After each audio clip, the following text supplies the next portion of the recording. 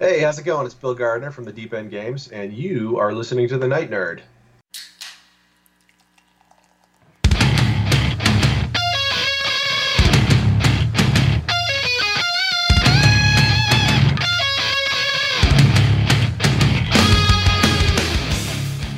Welcome to the Night Nerd Podcast. I'm your host, Lance. It's Monday, so we're going to talk some video games.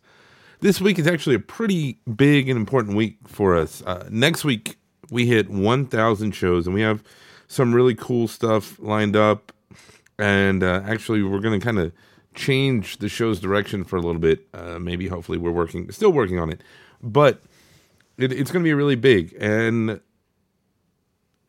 to celebrate, I guess, or to get ready in anticipation of, as it were, we're looking at things before. We're going to look at prequels all week. Now, prequels are, they divide people, I know, a lot, because sometimes they're trying to add on to a story that doesn't need to be added on to, or the technology, there's just a lot of stuff that people like either love or hate them. So hopefully you love them. But if you don't, let us know why in the comments below. We would really like that. So when it comes to video games, there's a lot of prequels. To the point where some games like just take a turn and go backwards. Assassin's Creed is a good example of that. You know, Assassin's Creed's always set in the past. But the first few games, 1, 2, Brotherhood, Revelations, and 3 were in chronological order. And you had Black Flag, which jumped back before 3. And then they kept going forward until kind of the soft reboot with Assassin's Creed Origins. And when it was released, it was, everybody loved it. You got to kind of see where the order came from, where they started in Egypt and everything, and it was pretty cool. And then you also had Assassin's Creed Odyssey that came out afterwards, but it's technically kind of set beforehand, and it's weird, the order and the way that they do this, but it's a really neat example of a game going forwards by going backwards, because the last two were just, and Black Flag is considered one of the best. Really, these three are most people's favorites, and they're just bigger, badder, just greater on every level. But your prequels don't always turn out so great.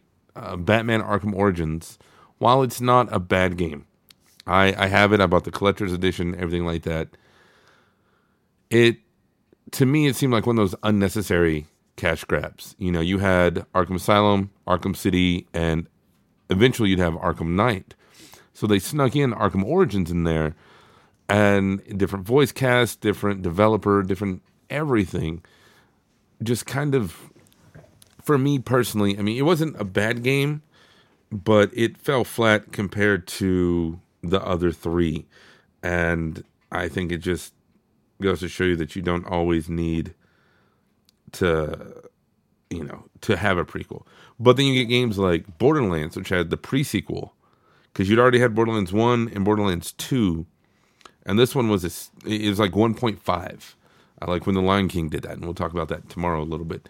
But this game did a great job of fleshing out characters' stories, people that you saw in 2 that fans loved. Is like, okay, well, we can go back and give you a little bit more of them, and you can see where they came from and what their backstory is.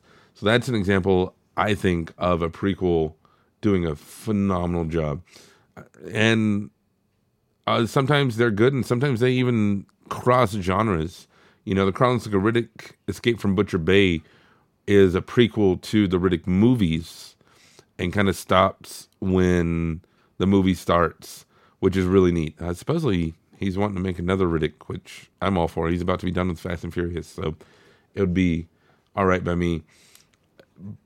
It just goes to show that you can flip-flop around. Now, the Castlevania games, I'm not even going to touch those because those are in all sorts of weird order. Like this one's a prequel, but it's not if you play this one, because then that one's a sequel, but then it's actually a prequel to this other game, which is a remake of this game, and it's a headache. The Castlevania games, for the most part, are a lot of fun. They're just, yeah, we're just not going to do that. Dead to Rights 2. Dead to Rights 1 was a phenomenal game on original Xbox. And you were a cop and you had a dog and you can control both of them. And it was just a whole lot of fun. Dead to Rights 2 was one of those examples like we talked about with Borderlands where, hey, people like these characters. They want to know more about them. So let's go back and tell the story of how they came together. How your main character, your cop, whose name I forgot, and the dog, they team up together. They get put together. And it's not like a Turner and Hooch style thing. It's actually a pretty solid story, and you get to learn all about them.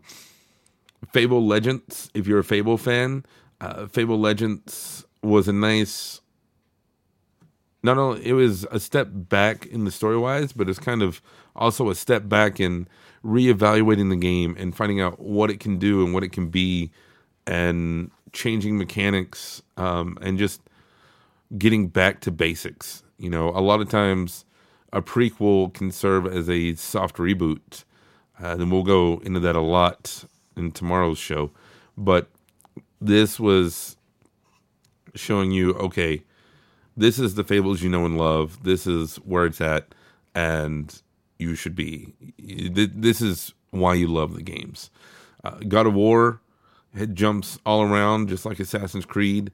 Usually the handheld ones were always prequels, which was kind of cool to divvy it up. You could play the handhelds and get the backstory and then go and play the consoles and get the full story and everything. Halo Reach. That game is, oh no, I'm thinking ODST. ODST is, I think, hot garbage. I mean, I love it, but it's my least favorite Halo game. Halo Reach, though, was a really fun game, and the way you'd already played through Halos 1, 2, and 3 and ODST, and to see how it was those few minutes leading up to the first Halo and how things went down with some of the other Spartans. Again, just really great example of expanding your world and seeing what's out there and what you can do.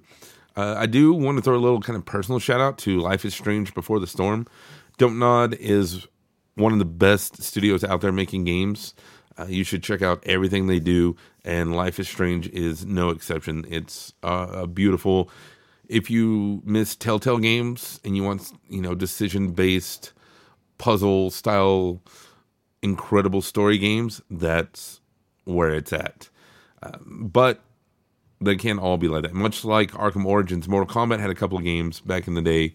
I don't know how many of you listeners will remember, but there was the Sub-Zero and Special Forces.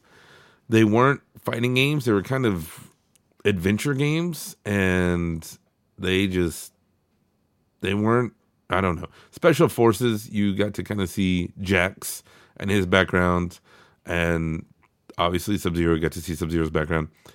It was kudos for effort. You're trying to switch it up and change things, but it's just not, it didn't work for me. I wasn't a huge fan of it all. Stick with fatalities and stuff, and don't make me do that. But some fighting games do. I am segueing all over the place today.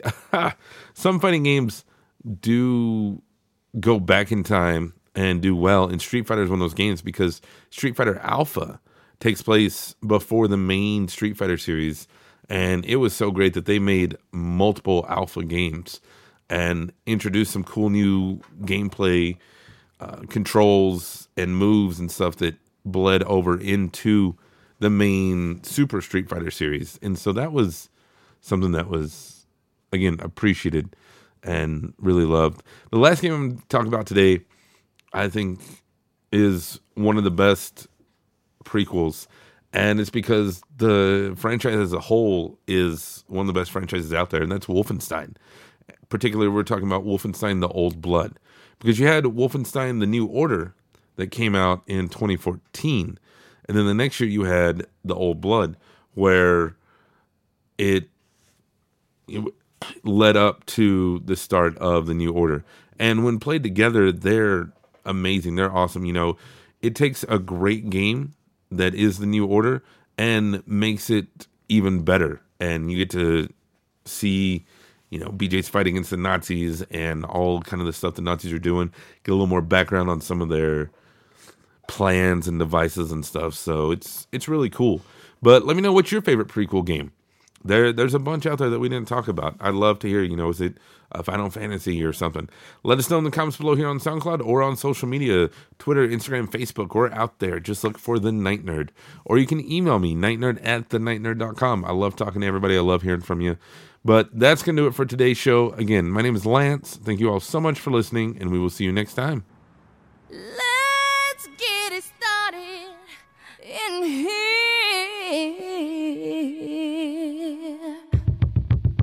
And the bass keeps running, running, and running, running, and running, running.